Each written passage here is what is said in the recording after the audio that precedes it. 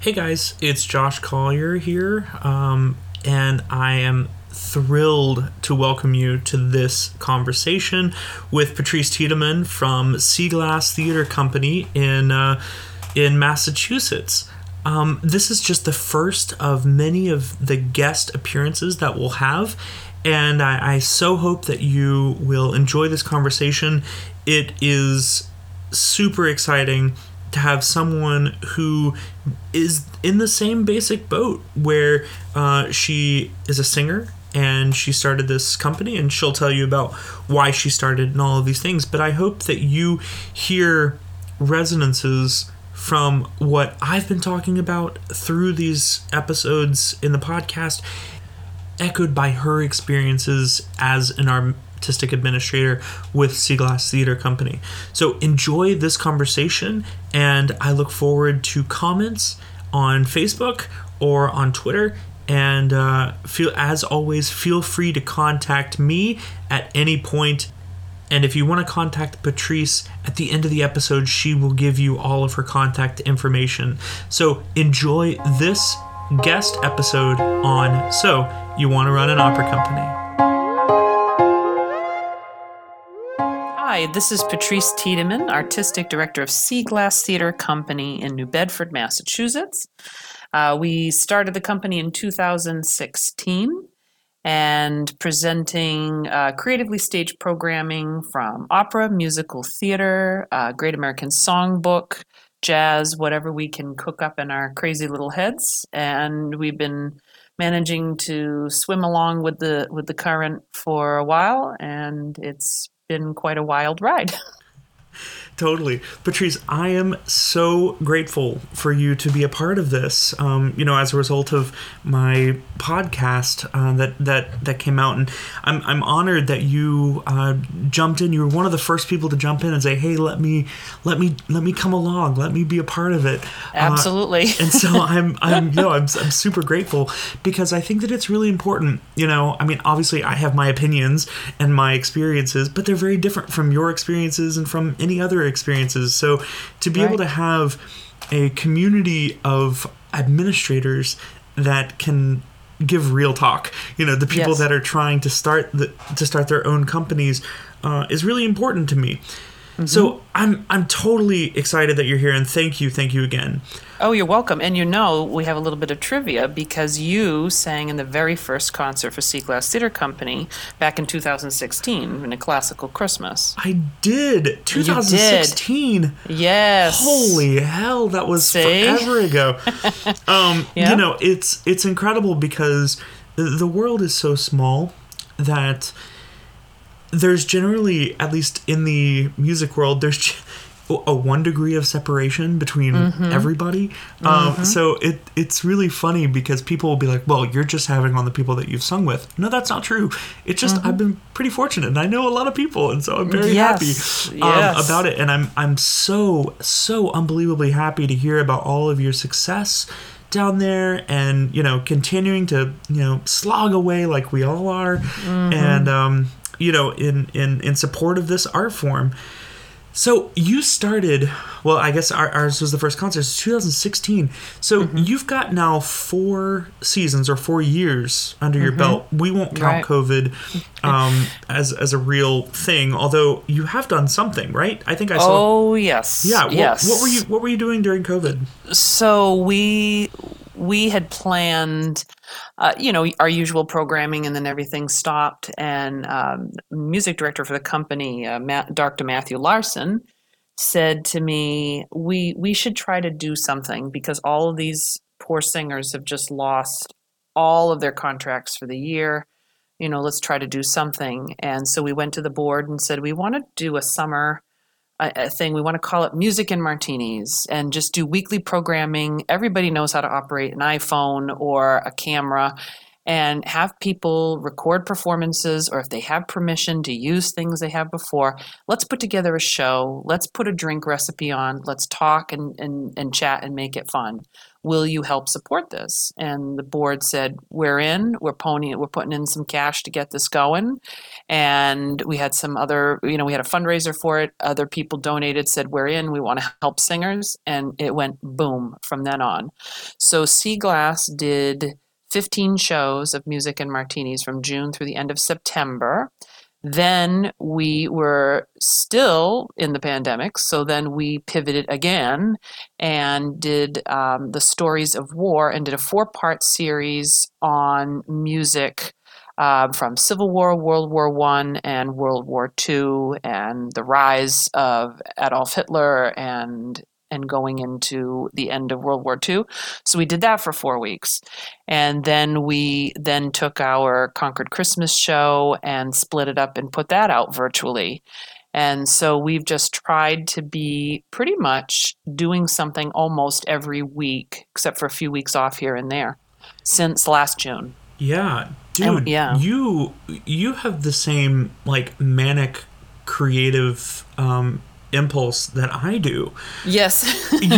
Like it's funny because I've talked to some of our colleagues and the response is like, I don't know what to do, and they go insular and try to hide away until hibernate until this goes away. And I understand that impulse. Totally. I do, because if you are used to producing opera or musical theater or anything else on a big scale, it's really hard to figure out how to whittle that down for the iPhone.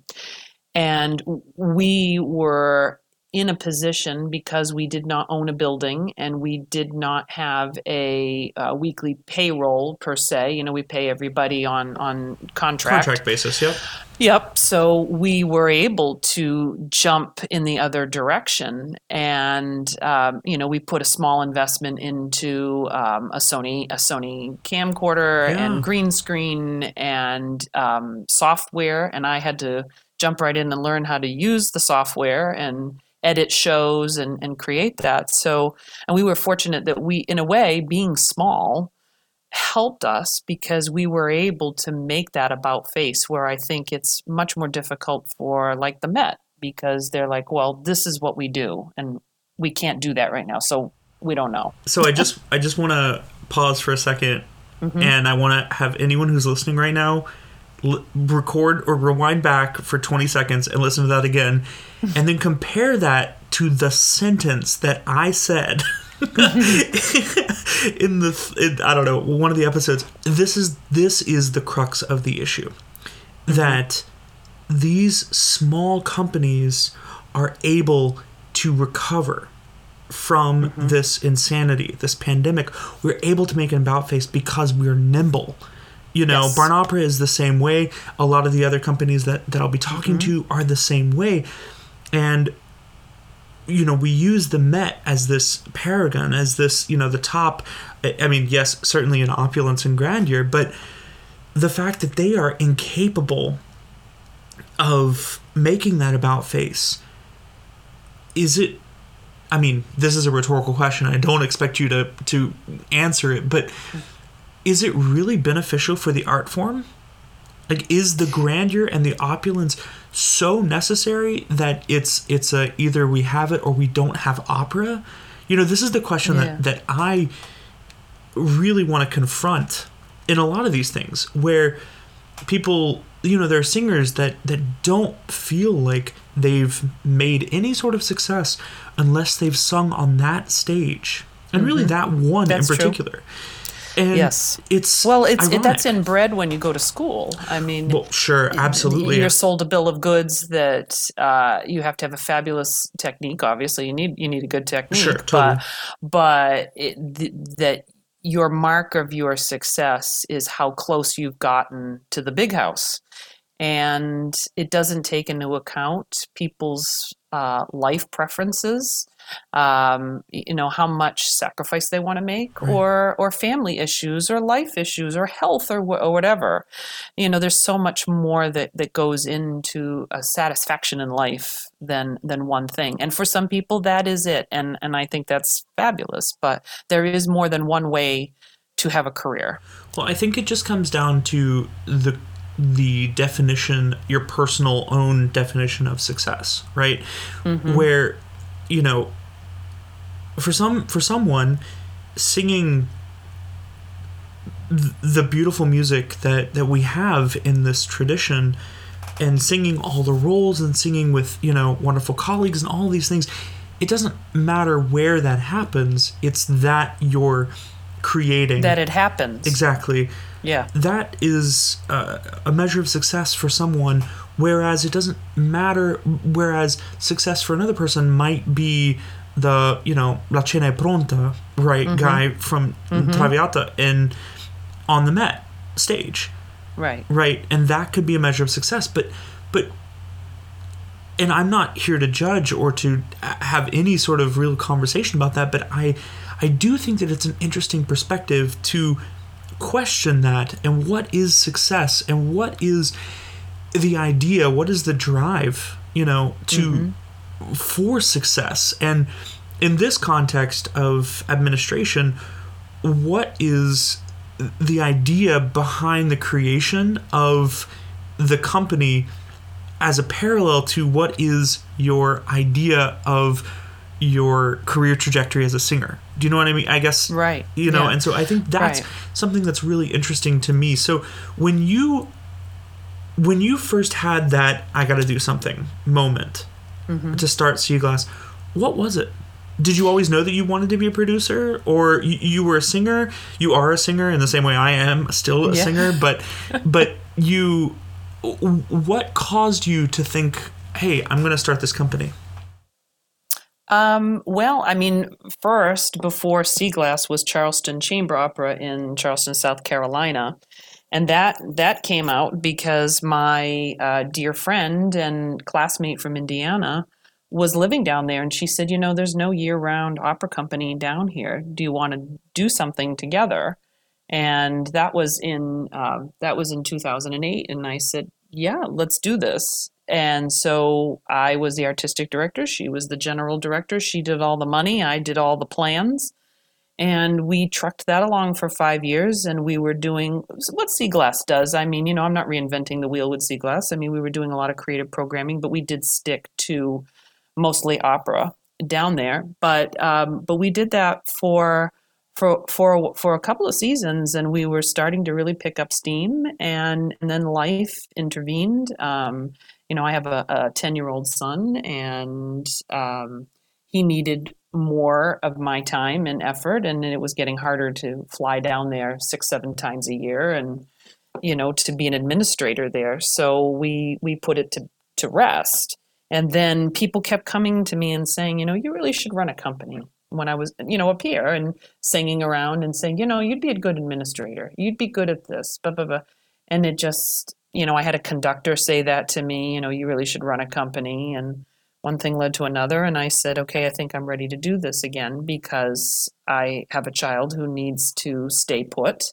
Really, his life, it's not conducive to traveling around the globe. So let me do something here.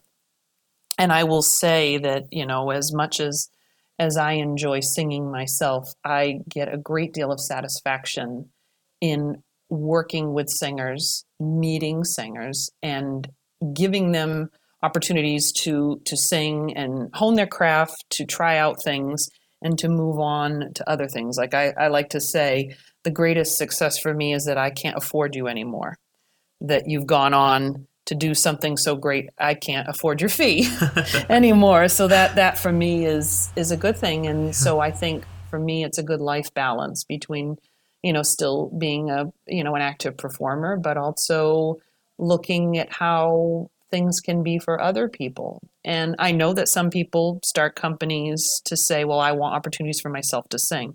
And I totally get that, because as we know, there are 7,000 sopranos to Right. one tenor. Lucky you.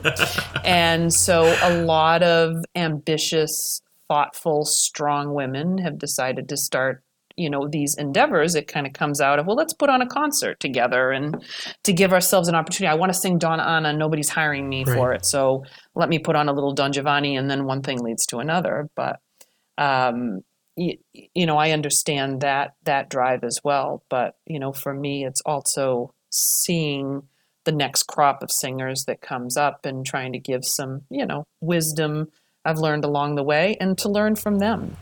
Yeah. I mean, I never would have learned how to do all of this editing. I still don't understand Instagram. Can I just say, I find that the least friendly app in the I totally world. agree with you. I can't stand it, but that's where, as we say, the children are. Kids are these so days. that's where the kids are. Yep. Well, they're not even there. They're on TikTok now. Oh my gosh. And everything else. But I mean, I've learned from them how to approach these things and how they see the career. Yeah. And the things that they're looking for and how they want to be respected in this business and the things that mean something to them as artists. So they're teaching me as much as I'm giving them, old school advice, I guess. So, okay, Patrice, that is amazing, and there's like a gazillion things we could talk like for months about this, because I think that we are super kindred spirits in this. But I just want to take a really quick break, so that we can just kind of like reset, think about, and everybody who's listening can be like, okay, this is someone I want to work with. That's really what they're going to think about. But really absorb some of the concepts that you've brought up. And so, and so we'll be right back.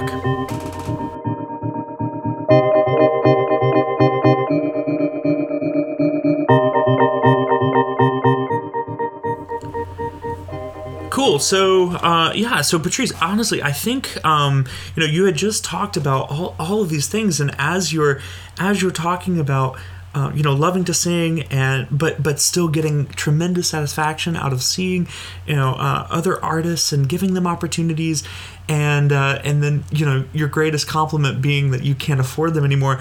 I kept being like, yep,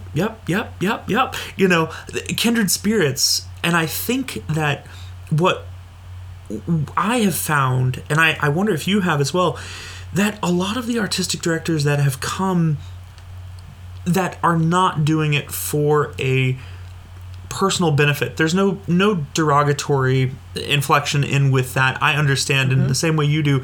Donna Anna wants to sing, right? She should be able to do that and get a group together, and I am thrilled for that.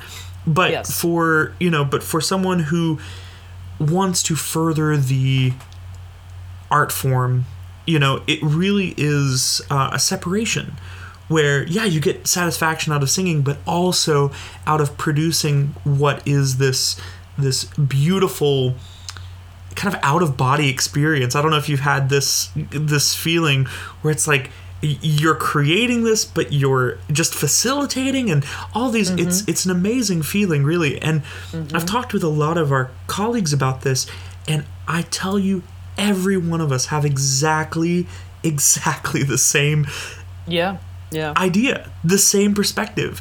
It's one of those where if you ask someone of a vocal technique, you're going to get a gazillion different, responses, right?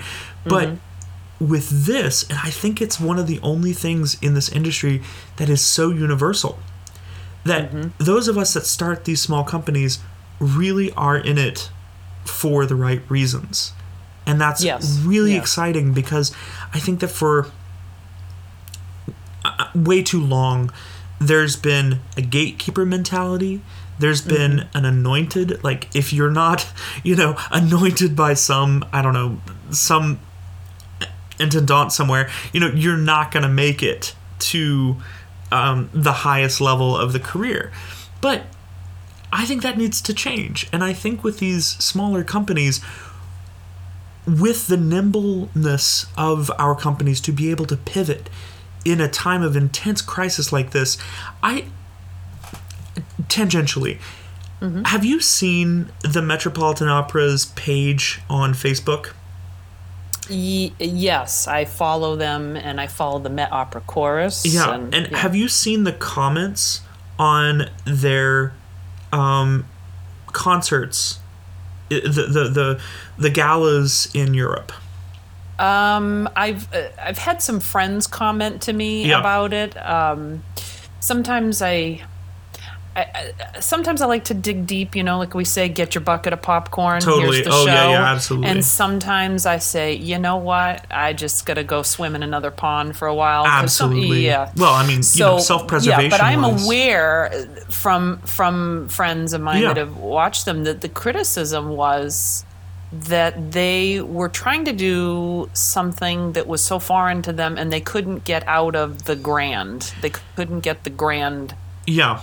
Out of it, and I get it. Sure. I mean, I get it as well. And I'm sure they have a board that is saying, "This is what we want." And I can see a lot of. I see both sides because I get it. as a producer, I mean, you know what it is to speak to your board. Yeah. And your board absolutely. say, well, this and that. I mean, I'm very fortunate. I have a board that's behind me 100%, and I say, here, I've got this crazy idea, and they say, okay, let's figure out how to make it. Yeah, but I understand it's not always like that. No, of course. I mean, I'm very fortunate in that as well. But what struck me is that for a while now, because of the Met's treatment of the orchestra and the chorus, there is a rallying cry. For, well, I mean, everything to, from pay your artists, what a novel concept, to fire Peter Gelb. And I look at this as a really interesting allegory, because you think this company that is so big and exemplifies maybe what the opera world was. I'm going to say was. And the way that they have used artists as commodity in this. And something like this, like the pandemic really shows what a company is made of and what a company's values are and what a person's values are. If I decided to walk around without a mask, and flaunting whether or not I believe it or not, I'm putting my own preferences, my own beliefs above that of another person, in the same way that the Met is doing this kind of as well. And so what I wonder about this, because comment after comment after comment, fire Gelb, pay your artists, what are you doing producing all these shows in Hungary or Germany, and hiring those local orchestras and calling them the Met. Oh, yes, that was the New Year's Eve, right. I believe, was that was the issue, was that they had Met artists, but they were singing over the... Right. Mm-hmm. And so, but what's interesting to me is that they can't figure out a way to make it work in this time, and yet you and I have and can. And I'm not suggesting that we are, by any means, we don't have the financial capabilities, we don't have the access, we don't have any of those things, and yet we're continuing to push the envelope. We're continuing to produce content that is new and innovative, and that's a paradigm shift that I'm incredibly excited about, and we're not the only ones, and that's what's super exciting. All around the country there are small companies that are popping up that are challenging status quo. But here's the thing about that, though, and this is what I wonder, because you and I, we're known for being creative, and because we're smaller and more more flinty, people expect that, hey, it can be very exciting. This could be amazing, it could be a disaster, but maybe when you get to be that esteemed, that level of risk-taking is not in your favor, because your brand is so associated with one thing. I mean, when you say, what is the Sea Glass Theater Company brand? Well, I would hope that people would say, oh, they hire good singers and they're nice to work with. That's what I'm hoping the brand is. Yeah. But, when you say the Met, when you say to the average person in the street, what is the Metropolitan Opera? What would they say? They wouldn't say, oh, innovative and edgy and, or they just kind of did something wild. I mean, why didn't they just highlight their opera chorus doing concerts and different things in their living room and Right. fun stuff like that? I don't know. But maybe it's because it has to do with their brand, and you and I are freer to take those risks But the question because that I people have, expect it. yeah, no, absolutely. And the question really that I have about this is about the value. Is the value of that brand so valuable that it is incapable of flexibility? You make a really salient point. What is the brand of the Met? And for me, I look at it, and the brand of the Met is socioeconomically dividing, musically completely uninteresting. I mean, beautifully performed. Don't get me wrong. The Met Orchestra is absolutely one of the best orchestras in the world, which is why it's so offensive what's happened. But anecdotally, I was in New York, and I had never seen the Zeffirelli production of Turandot, and I was looking forward Beautiful. to it. Yeah. I sang it with the Opera Company of Middlebury a couple years ago. I loved the score. I loved the show. I was like, well, this is going to be amazing, And I went to the show, and the first act was fine. The second act, the gold, resplendent thing, the curtain came up, and, everyone got a suntan, right? Because it was that bright. But that was it. Nothing changed. Nothing happened. The spectacle of that moment was the reveal. After that reveal, nothing else happened. So that felt like a metaphor for me in what the Met is. It's it feels like this. And it was so exorbitantly expensive, that it was the last time I was able to rush for a ticket. Yeah. But what it feels like for me is when someone is looking to create an opera company, what model should they look at? And I posit that you can have the same level or better, considering the shows that I've been to at the Met, productions, singing, music, without the type of aggressive elitism. And I think that new companies need to understand that type of production budget is not something that's commonplace. Right. And so yes, that's true. The expectations should be that quality does not necessarily correlate with paycheck, with size of budget. Because I if you're like me, I don't know what your normal fee is, and I don't think we need to talk about it, but I imagine that we're probably in the same realm-ish. We pay, but it's not, I can't pay a living wage, I can't pay that amount, which is why we have really short rehearsal periods, because I've run on the adage, there are 3 qualities in anything. So this is any sort of trade, building or anything. 3 qualities: time, quality, and cost. There are 3 elements, right? You get to choose 2, and I get the last one. So, as a performer.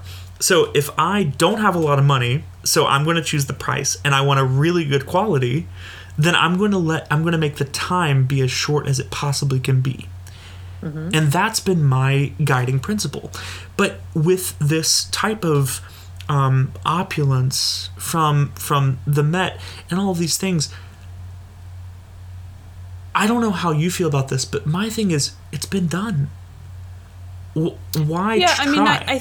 I think there's a place for that. I think there is need for there's nothing wrong with having Carnegie Hall and having the Brandon Town Hall. Totally.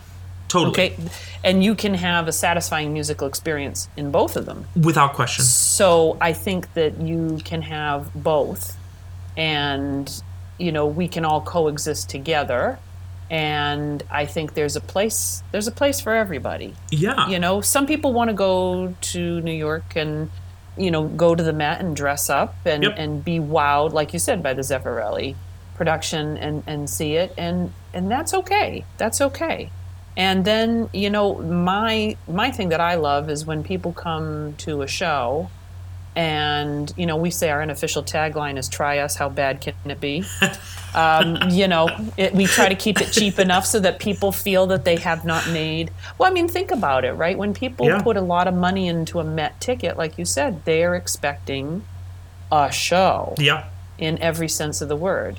We try to keep our ticket prices very accessible for the area, and so that people are tempted to say, well, I'm going to give this a shot. If it's not my thing, I haven't really put a significant investment in, and that's okay too. And then I feel my job as the producer is to make sure that you leave there and go, wow, well, I'm coming back, and next time I'm bringing friends with me, and I want to see more of what this company does, or I want to follow what they do, or whatever. So I think there's a place at the table for everybody, depending on what your need is. And I think that's kind of wrapped up to, like we were talking about, careers and what kind of career people need. Not the career that they want, but what the career is that they need for their life. And some people need to have that huge career and live out of a suitcase and have that pressure and demand on them. And other people say, I don't need that. I want to raise my kids in Vermont and have a house, and I want to have a quality of life, and that's okay too. Right. And both are valid. Oh, totally. Yeah. I mean, and God, absolutely, totally bucking the system and saying, no, I don't have to live. It's funny. I thought I was giving up everything in Boston when I moved to Vermont as a singer. I sang more in Boston being outside of Boston than I did in. It's a crazy, catch-22, which is like so unreasonable about with the industry. But I totally agree with you. There is a place. I had a conversation once with someone who was who equated it like dessert. Like, you can love really rich flourless chocolate cake, right? Like, really dense, super rich. But then you can also really enjoy like a soft serve vanilla ice cream, like sure. There are lots, and I do think that those two desserts don't occupy the same space, but they fulfill the same need. And I think that that's a really important distinction to make, especially since this podcast, I'm catering it specifically toward people who are looking to start a company. Right. And so, where they choose to go with their company, what their aesthetic is, what their board makeup is, what their financial makeup is, these are all determining factors, right? If I had a gazillionaire who said, you can, I'll write the check for whatever you want, that's a very different situation than what I imagine that you and I are both kind of doing. Although I don't know that I would go toward the opulent, just because that's just not my aesthetic. But I do think that it's important to have a clear picture of what you're looking at and what you're looking for and what you're modeling things on. So to have the Met, to have Chicago Lyric, to have these giant, huge companies as one option, and have something like you, or something like Barn Opera, or something like, the smaller companies that are around that are super cool, super innovative, because they have to be, as another model, and having the people that are trying to jump into this fray have two separate polarized, ideas of what the opera world looks like from an administrative perspective, that they can find somewhere in the middle that fits them, and I think that's really cool that we're going to, and the people that are listening right now, and the people that are, and they're going to be the new opera companies in the country, having that space occupied is really exciting for me, because it also, everything benefits all of us, right? We don't live on a desert island. So, having that camaraderie, I think, is really important. And I think that you articulating what your programming is and what your ideas are, and I love your unofficial tagline. It's just fab. That's just fab. I keep it real. That's just totally. But what's the point of not, right? Like, there's just right. There's no, well, and that's why we never wanted to be called an opera company, because we do a wide mix of repertoire. And this coming year we have an interview series coming up called the Spotlight Series, where we go one-on-one with an artist and talk to them about who they are as people, besides just the sound bites that you get at an interview in a newspaper. But we're going to be doing opera. We're doing a world premiere piece written by a female composer for women's voices. And I am as proud of those things as when I produced a Sinatra concert at a local museum and had a bunch of people come out and hear one of the greatest Sinatra interpreters of the area, and Michael Dutra. That is as much a highlight for me as doing the opera stuff. And so I would say to people who are thinking of doing a company, is if you want to make it completely opera, that's fabulous. Absolutely. Know your area and know what else you might be able to program that might also open you up to a broader audience as well. Yeah, I think, and you haven't heard, just real talk. You didn't listen to my podcast yet, have you? Yes, I did. I listened to the introductory one good. And started the other one. Yeah. No. The reason why I ask is not because I'm like, you need to read it. No, you know what you're doing. Is there a test at the end of this? No, there's no test. But I think it's just fabulous, and it validates the points that you're making, and it validates the points that I'm making, because we are saying the same thing. We're talking about, like, I have the third episode of the podcast is specifically about market research and about how your programming is influenced by that market research, and I think it's really important to know your audience and to know your location, which is the second episode of the podcast, to know all of these things. And so I love the fact that you said you are as proud of this world premiere opera as you are of a Sinatra concert. I think that, and I think why I chose Barn Opera was not because I wanted to specifically do all the masterworks, although we do, but we've got a lot of, I've got a world premiere scheduled for the next 3 years, and it's not just opera. These are, because I believe opera is just theater. I think it's just sung theater with a different aesthetic than what happens on Broadway, but I think it's the same. Yes. Well, and it's funny because, like, we did a Halloween show too, a virtual Halloween show this year for the first time, and not only did we combine Britain, we had We Chiacchia did the sleep. He did that piece, and not only do we have that, but we also had the Monster Mash in the same program, and we had Psycho, and we had other things. And that's okay, and that's the thing in marketing and that type of thing. One of the other things is depending on where, saying, so you want to start an opera company. One of the other things is in looking at the area is, like, for instance, Boston can support a lot of what I would consider more highbrow entertainment. It can support more messiahs in the critical version, kind of concerts, period instruments, period tuning. Every singer has a doctorate in historical performance. It can support that. Where I live in southeastern Massachusetts, people are very supportive audiences and have a wide range of tastes.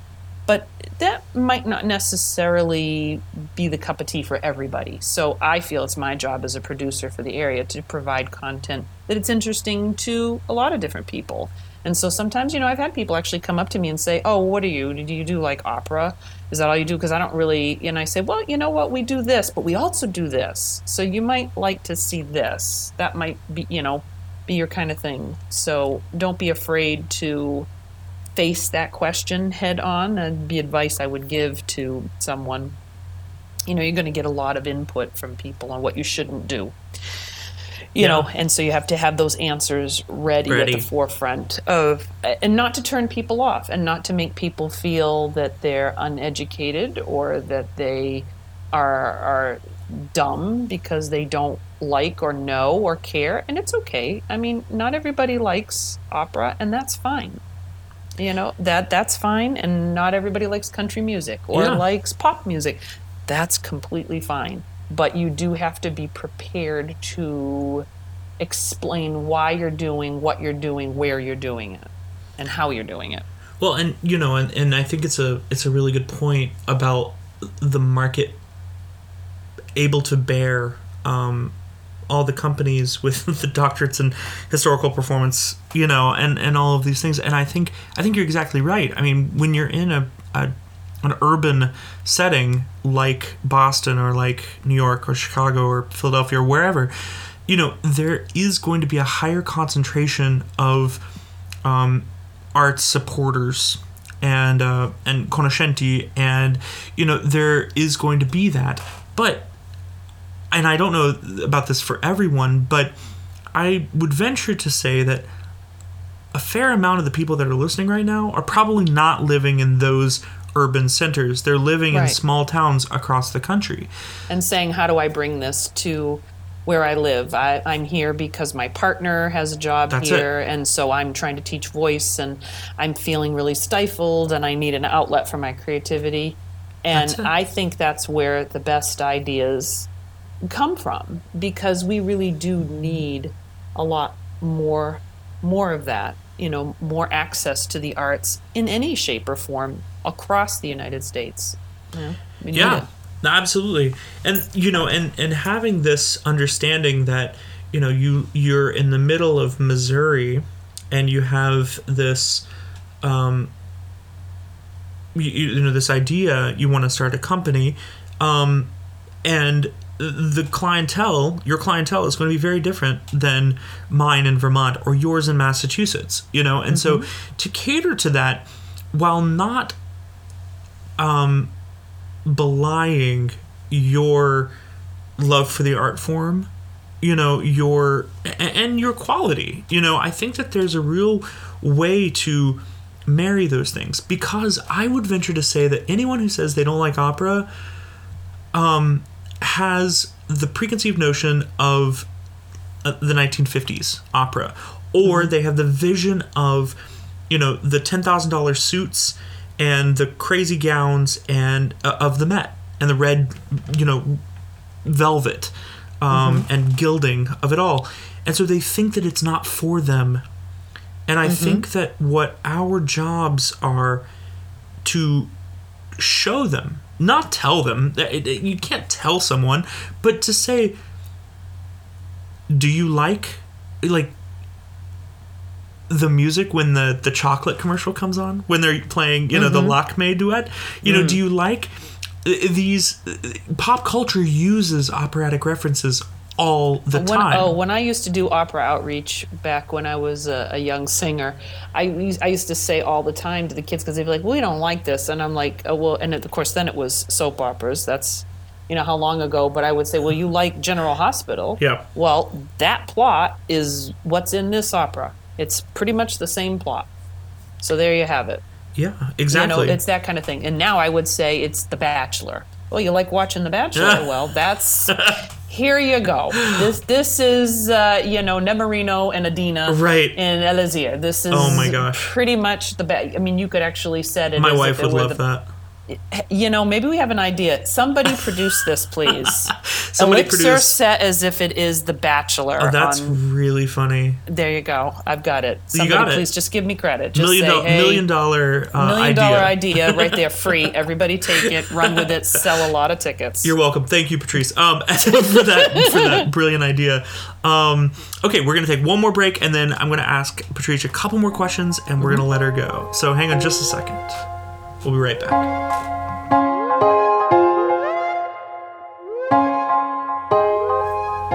Okay, so you've all had time to like scribble down all your directorial notes for that L'Elysir d'Amore, the Bachelor version, and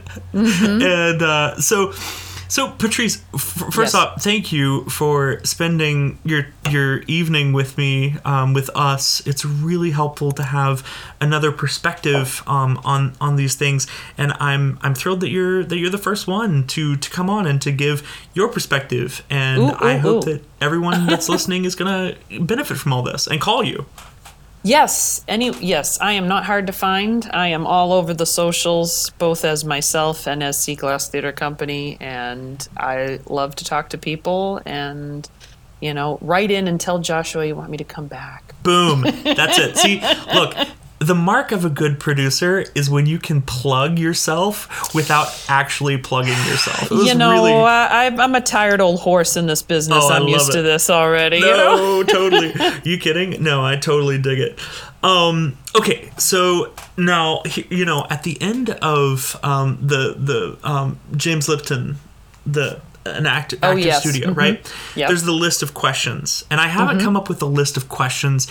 I'm going to, which is why I'm going to have you back, because I'm going to ask you all the questions that I come up with. Okay. But the one question that I will be asking every person that comes on is, what do you wish you knew when you first started that you know now about producing? And there could be a couple things, but specifically about the administrative perspective.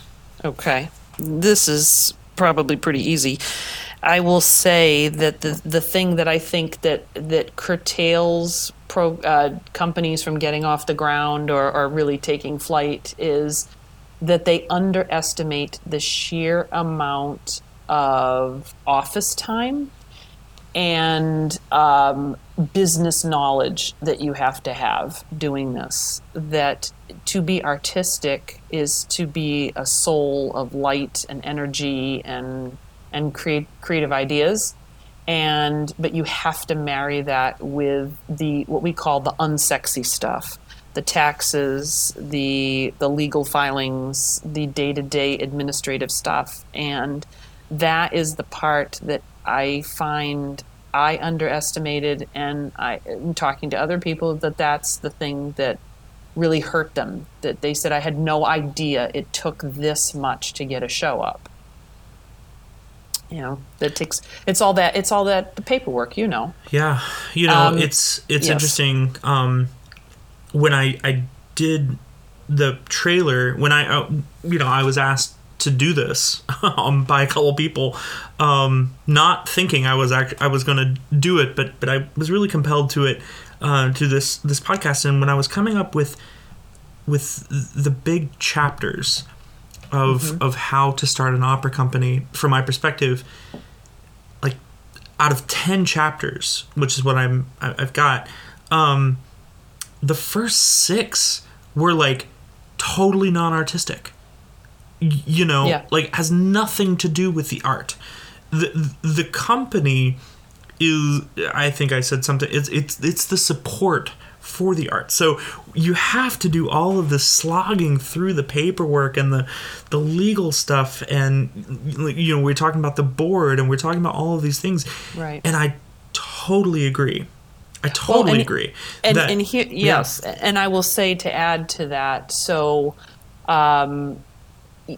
I was very fortunate in that the law firm that did my nonprofit filings and all of that, one of the partners in the law firm, I mean, he we had a meeting and he said, why are you doing this as a nonprofit and not as a for-profit company?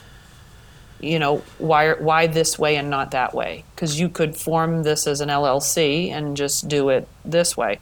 And he really made me think about why I wanted to do it as a nonprofit. I will say, as for singers that are contemplating doing this, my first advice would be to produce a concert just with friends, like what's an opera that you want to do with friends, and just produce just that, just as nobody gets hurt, everybody kicks in money to pay the pianist, and you just kind of do it to see how much goes into just doing that well.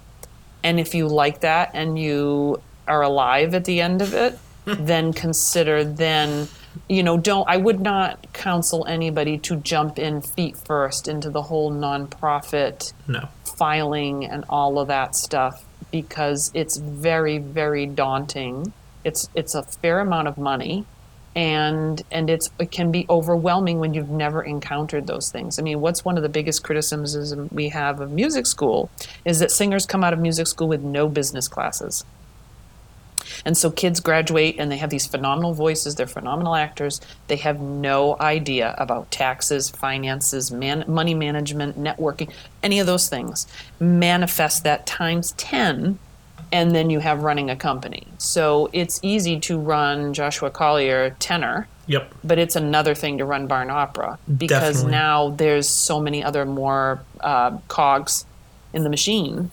And so I would say to people, just produce a concert, just for fun, not for profit, for everybody to get a chance to sing a role and do it and see how you like figuring out. And because here's the other thing about this, and Joshua, I'm sure you can add to this, is that it is very hard to produce and sing at the same time. It's damn near impossible. It's just going to throw it out there. Really hard. It's really hard, it's which not is why pleasant. when people say I want to form a company and so in that way I have opportunity, it's like, well, be careful what you ask for. Yeah, no kidding. Because you will be very, very stressed when it is 3 hours to showtime and you're in the venue setting up and you're waiting for the programs to be delivered and and all of the myriad of other things. Oh yes, and now I have to go put on my makeup and now I have to go emote and sing this show. And then after the show, now you've got to shake hands and kiss babies, and now you've got to break down everything. It's incredibly difficult. Be prepared. Be prepared. That is a crazy good point. Barn Opera was doing La Boheme. We had another tenor that just decided that a couple weeks before the production that he was just not going to do it. So I said, okay, I guess I'm doing it. So fortunately, it's a role that I knew and had performed before. But I for opening night did not have 10 minutes to warm up. I sang opening night completely cold, and I made it through, it was fine, but it was not fun, because I was thinking about so many other things, about, the things that I couldn't control because I was on the stage. So should something with the tech go wrong, I couldn't do anything about it. Should something, and so you're splitting up your time. And so it's interesting to me when I hear about these companies that are specifically so that we were talking about the Donna Anna right earlier. It amazes me that someone could have, if they could run a solid company, that they could have that much energy, and wherewithal to be able to do it. Because for me, it's not fun. I love to sing. I love to perform for other companies. I do not like to sing for Barn Opera, because when you go work for somebody else, it is not your problem and not your job. That's right. You're like, I come in, and I think that in some ways that is one of the byproducts of this, is that you then have a very real appreciation for for exactly how much goes on behind the scenes Oh, to put your totally. behind on the stage. Oh, I was just doing you know. this show, and the stage manager was putting up. I think it was right after the sing through, and the first sing through, and the stage manager was putting away chairs. And there was, for all the chorus and the soloist, everyone had left, and the stage manager was putting up chairs. So I just helped the stage manager, put up the chairs, because I couldn't just sit and watch because I knew what that was like. Right. I knew that I had done that myself so many times by myself. And I knew how it felt. So, that perspective from the other side of the table is just a phenomenal one. And so I hope that all singers get that, because then there's a lot of things, right? Like, once you've dealt with a diva from an administrative perspective, you know that you want to be the nicest, best person, for every other gig, because you know what it's like to deal with difficult personalities.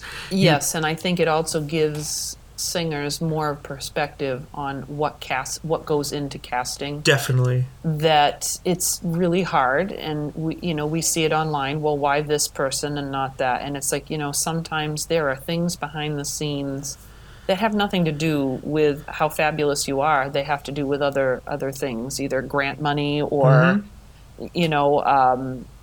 and now companies, we're taking a really hard look at how fair and equitable we are to women, Right. to people of color, to Right. artists that are differently abled, that are of non-binary or whatever. Exactly. So we're looking at all of that, and so sometimes there's so many other things that compound that. And as a producer, you will be asked to defend those decisions all the time. So you have to have a spine of steel. Yep. And make sure that you let your company reflect your own value, your internal value, the things that you hold dear, and make sure you're being fair to people. Yeah, your company is a reflection of your integrity. As the manager or artistic director, whatever your title is, I absolutely agree with that. It's an interesting point, the representation bit, and which I absolutely am all in favor of, and have been championing that. But even within that, it is not a unilateral decision, right?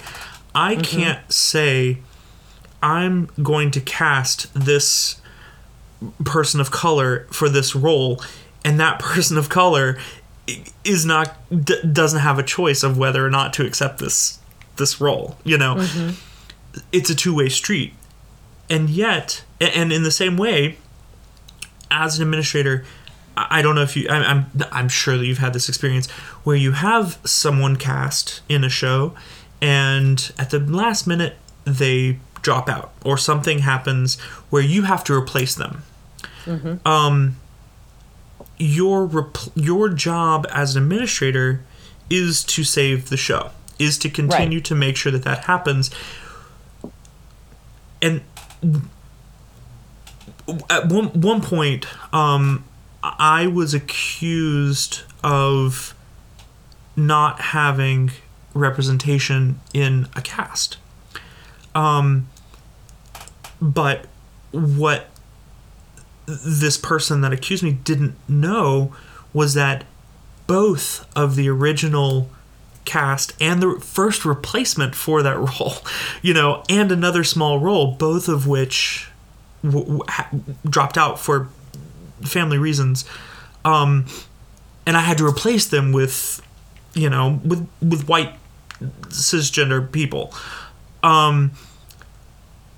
and it looked like I was not being inclusive, when in fact I didn't have a choice. And these are the types of decisions that I think are the hardest decisions.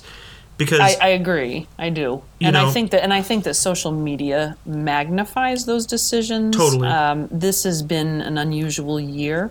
Yep. And I do a fair amount of, I wouldn't call it lurking because that makes me sound creepy, but I mean, I choose not to engage with a lot because sometimes it just ends up snowballing.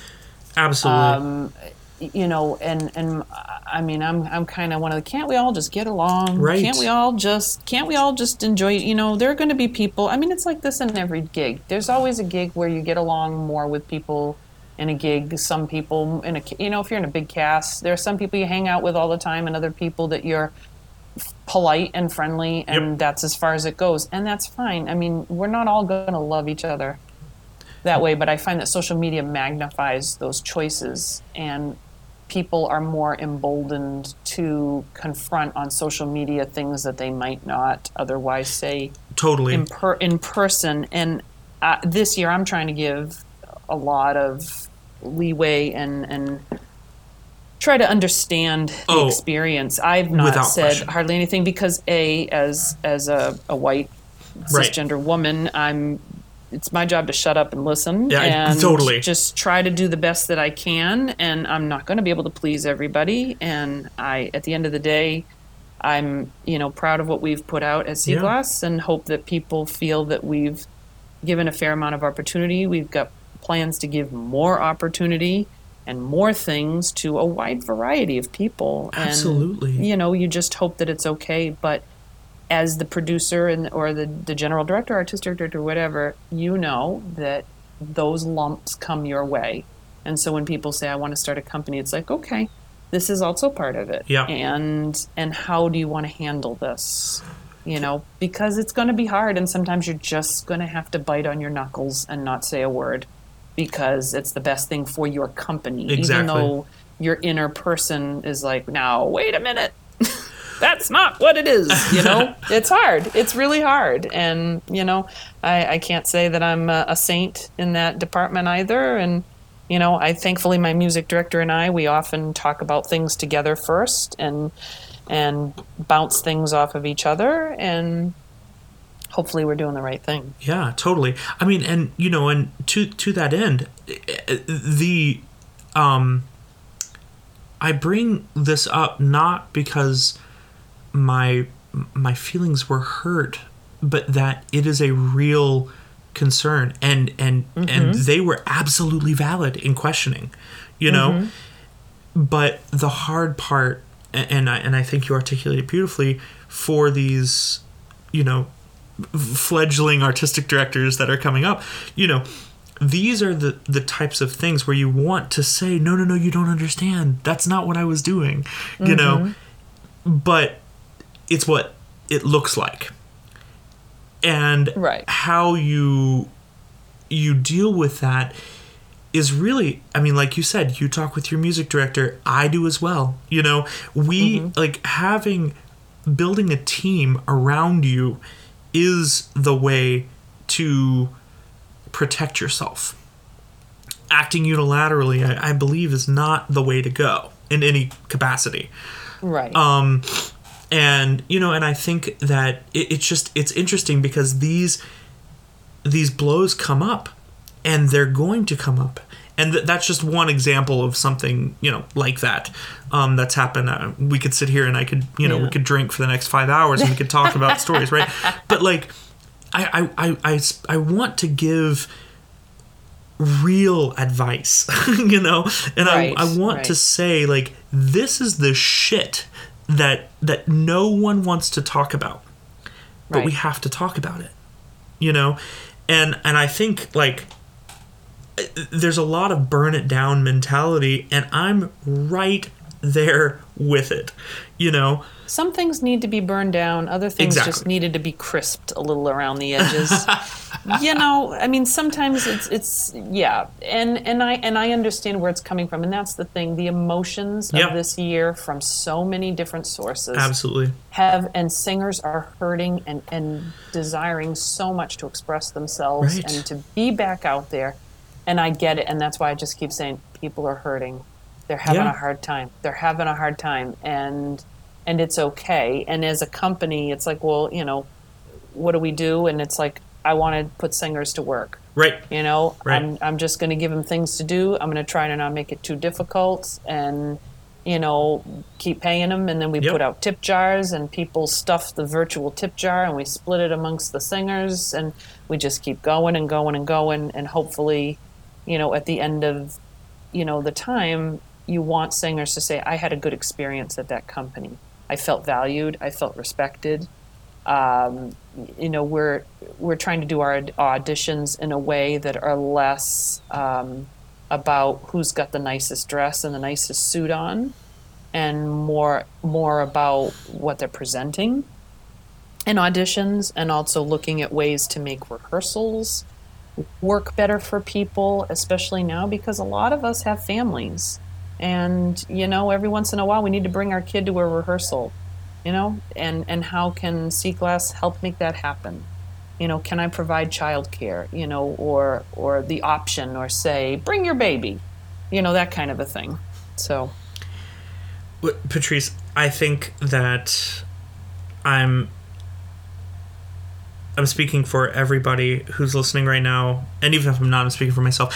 I am honored that you came on and had this conversation with me, because I think that you are, and everything that you've been saying tonight is really not just valuable, but ideal when it comes to the way to approach these new company issues, and knowing your, you know, that your moral compass as a company and as yourself personally is totally true. And I'm so grateful to you for everything, and I'm glad that I played a little part in your company. I'm thrilled to be associated and to be your friend and colleague.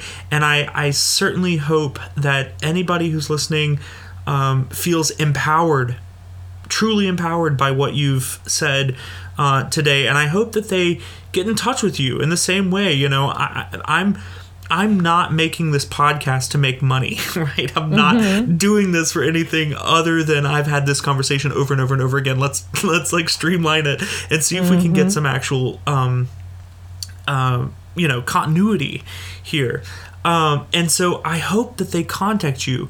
So can you just rattle off your socials and your email and all that stuff? And Sure, and I'm sure that you're going to get some people that are looking for advice, or you know, and I just want to preface this. This is not for solicitation to sing. I don't want that to be the case at all. This is purely for advice on running a company. If you want to contact her for auditions or whatever, I'm sure there's a channel to do that, and you can talk about that. Oh yeah, it's on. Yeah, that's all on the website. And you know what though? Here's the thing: singers contact me all the time, and that's okay too. And I will say one thing about that is that sometimes I don't answer right away. And this is the other thing people say: well, they just don't respond, or these companies don't give you any feedback. It's like, you know, sometimes I've got you tucked in an envelope for. I can't use this right now, but I might be able to use this. So don't look at it as a negative, look at it as a positive. Anybody that contacts me, I always save everything. So no, I think that's really good. I want to just make sure that I there's understand a separation. that. And you know what? Here's the thing too, because I'd love to come back and talk more with you specifically about like some of the nuts and bolts things, like charitable registration. Awesome. All of that, like we said, the unsexy stuff. Yeah. You know, today was more about, let's get into the zen of why we're doing this. Correct. Well, but and the zen, zen yes. is what's going to bring people, or like, I don't want to scare anybody off just yet, right? Like let's, no. Let's give them a little bit of realism. I prefer to be honest and say to people, this can be incredibly rewarding. It's going to be incredibly hard too. Yes. And it's okay if you, that's why I said, try doing one concert and producing something, because it's okay to be super creative and want to do these things. And you may discover, you know what, I liked doing that, but I don't know if I want to do that day in and day out, because the company does not wait for you to get the itch to do something. That's the other part of this, is that it is a full-time job. if you want the company to survive. Yep. So if you like the itch of occasionally producing something fun to do, that's a whole other avenue, and we can talk about that too, because that's its own thing. And that's one thing. So that's why I say try it out first, and then we can talk about all the other stuff that goes into, so you decided to take the leap. Here's part 2. Exactly. Well, I mean, and the thing, my guiding principle always is, and this isn't an unofficial catchphrase, but this is what I tell everyone always, every time, is under promise and over deliver. Mm-hmm. So do your concert, right? Get your group of friends together, do your concert, see if you like it, do all the stuff, right? Do all the marketing, figure out exactly like what it takes to do that one thing, and then we can talk about the super sexy nuts and bolts of it, right? Like we can talk about the registrations, and we can talk about the legal aspects and contracting and all these, all of these things that are, actually really exciting. Because they make a difference, and that's and the what ultimate happens point. when your company goes from doing something twice a year to 6-7 times a year. Yeah. I mean, I will say with the pandemic, we went from doing production every 3 or 4 months to we were producing weekly content, which meant I spent the entire summer and into the fall working with Blake and working on the shows, and then once Blake was done with Music and Martiz, then I was on to producing and editing those shows. So I've spent many a night at the luxurious offices of Sea Glass Theater Company, also known as my dining room table, right? Till it is not unusual some nights where I have gone until midnight or so, and then I'm up at 6 a.m. with my son. Oh my gosh! And then I'm back at it the next day because I'm working on that amongst my jobs that pay me.